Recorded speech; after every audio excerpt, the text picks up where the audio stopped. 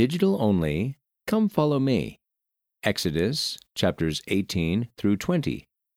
Leadership Lessons from Moses by Willard Ellison and Michael Magleby. The authors live in Utah, USA. 4 experiences from Moses' life can help us serve more confidently in our callings. All church callings involve leadership responsibilities, and many also require administrative work. Yet not all of us have leadership and administrative experience when we are called. How can we learn to be effective administering and administering? In addition to studying the General Handbook, Serving in the Church of Jesus Christ of Latter-day Saints, we can study how ancient prophets such as Moses handled their leadership responsibilities.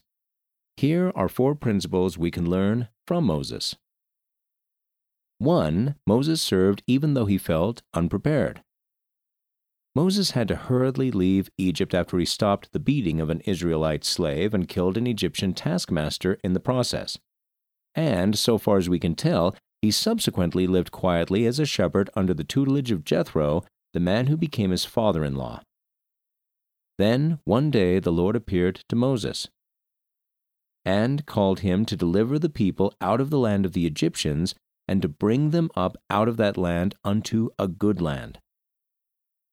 Although Moses did defend the one Israelite who was being beaten by the Egyptian taskmaster, Moses did not see himself as someone who would deliver all the Israelites. He was, after all, a convert to the faith among those who had learned and lived it their whole lives. Moses even asked the Lord, "Who am I that I should go unto Pharaoh and that I should bring forth the children of Israel out of Egypt?" And when Moses was then asked to deliver a message to the elders of Israel, he responded to the Lord, "O my Lord, I am not eloquent, but I am slow of speech and of a slow tongue." But the Lord promised to teach him what he should do. So Moses went forth in faith. Moses was hesitant because of the weakness he saw in himself, but he accepted the Lord's invitations just the same. Application in our lives. Like Moses, you may not have felt qualified to receive a particular calling. You may have been both surprised and humbled when you were called. Most of us feel that way. Yet, when someone is called to serve in the church, we can remember that the Lord has chosen this person for this calling at this time. That principle applies to every calling. Each of us has capacities beyond what seem apparent at first glance. We also have all the potential that will not be fully realized in this life, but we can trust that the Lord needs us to serve in particular callings at certain times to help both ourselves and others grow. And, like Moses, we can trust the Lord's promise, "Certainly I will be with thee." Elder Neal A. Maxwell, of the Quorum of the 12 Apostles, gave good counsel about accepting callings even when we don't feel prepared. God does not begin by asking us about our ability, but only about our availability. And if we then prove our dependability, He will increase our capability. 1. President Thomas S. Monson also reminded us, when we are on the Lord's errand, we are entitled to the Lord's help. Remember that whom the Lord calls, the Lord qualifies. 2. Elder David A. Bednar of the Quorum of the 12 Apostles spoke of putting his trust in the Lord when he was called as an apostle. "I think I know better than anyone that within the Church of Jesus Christ of Latter-day Saints there are literally hundreds and thousands of men better qualified, more able than I. But I do know from whence the call has come, and so I am honored to respond, I look forward to serving, and I'm anxious for the opportunity to be able to learn." 3. We can show similar trust as we seek to learn and serve when our callings seem beyond our abilities. Moses was told he had a work to do. Joseph Smith was told God had a work for him to do. The same thing could be said about each of us. This is true in our callings, and it is also true in other ways the Lord inspires us to serve as we seek to be anxiously engaged in a good cause and do many things of our own free will and bring to pass much righteousness. We can serve as a temple patron or ordinance worker, We can participate in events at justserve.org and other worthy service opportunities. We can be a helpful neighbor. And, of course, we can be a sensitive and conscientious ministering brother or sister to those members to whom we are assigned. It is unlikely that we will ever exhaust all the possibilities when we are on the Lord's errand. 2. Moses trusted the Lord. The Lord assured Moses that he would eventually succeed in freeing Israel, even though there would be obstacles along the way. After he called Moses to the work, the Lord showed Moses that he could perform miracles such as by having a staff turn into a snake.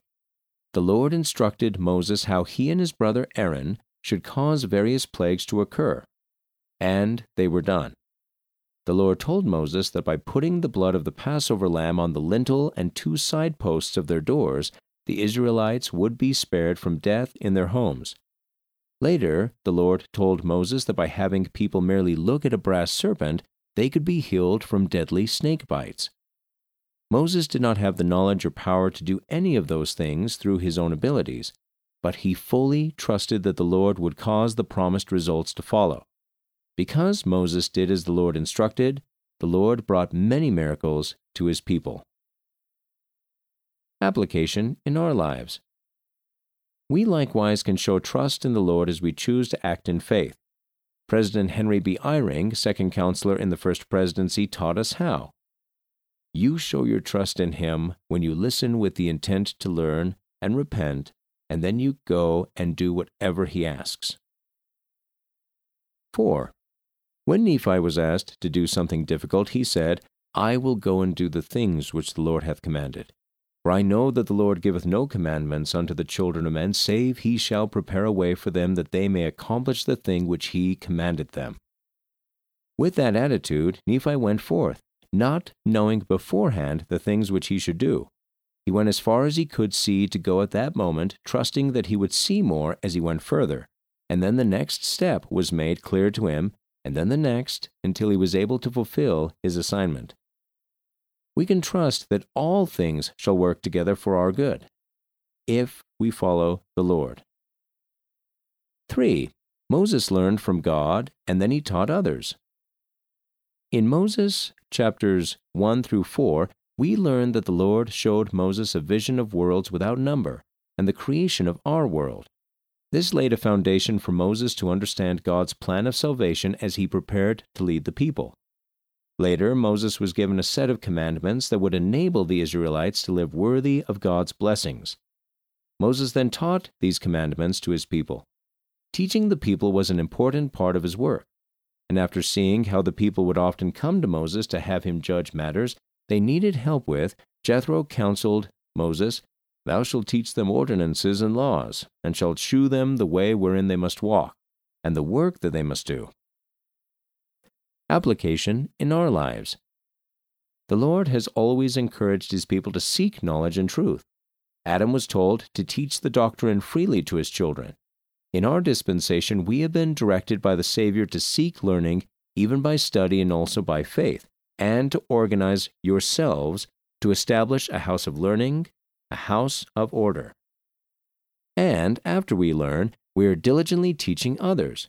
We are commanded to teach one another the doctrine and principles of the gospel. As we instruct, we are to edify one another to act in all holiness before God. There is an important principle in Luke chapter 2, verse 32 as well. When thou art converted, strengthen thy brethren.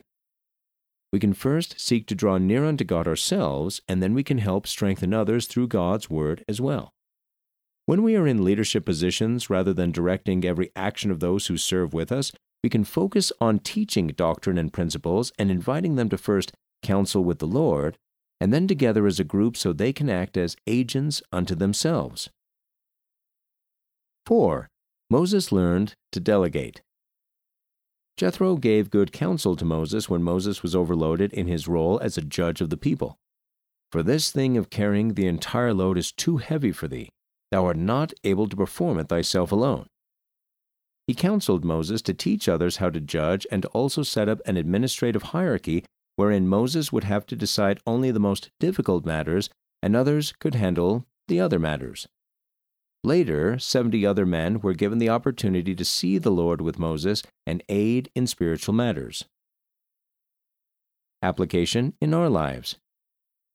In our service, we should strive to focus on our most important responsibilities. We can learn many of them by studying the General Handbook.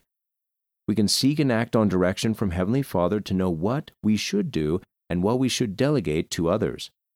While we may want to do everything ourselves, we can remember the example of the recent organizational changes which were instituted to help bishops delegate and focus on their highest priorities. Elder Quentin L. Cook of the Quorum of the 12 Apostles taught, "As you remember, in 2018, Melchizedek priesthood quorums were adjusted to work even more closely with relief societies so that elders' quorums and relief societies can, under the direction of the bishop, help shoulder important responsibilities that previously consumed much of his time." Elder Dieter F. Uchtdorf of the Quorum of the 12 Apostles reminded us to not overcomplicate our service. As leaders, we must strictly protect the Church and the gospel in its purity and plainness and avoid putting unnecessary burdens on our members. And all of us, as members of the Church, we need to make a conscientious effort to devote our energy and time to the things that truly matter while uplifting our fellow men and building the kingdom of God. These are some of the lessons we learn from Moses and also from modern-day church leaders who follow in the footsteps of the master leader, Jesus Christ. As we think of our own service in His kingdom, let us seek to ponder how we can build similar leadership capacity in ourselves and others. You can submit your own article, ideas, or feedback at liahona.churchofjesuschrist.org. We can't wait to hear from you. End of the article, Digital Only, Come Follow Me. Exodus, chapters 18 through 20. Leadership Lessons from Moses. Written by Willard Ellison and Michael Magleby. Read by Casey Wayman.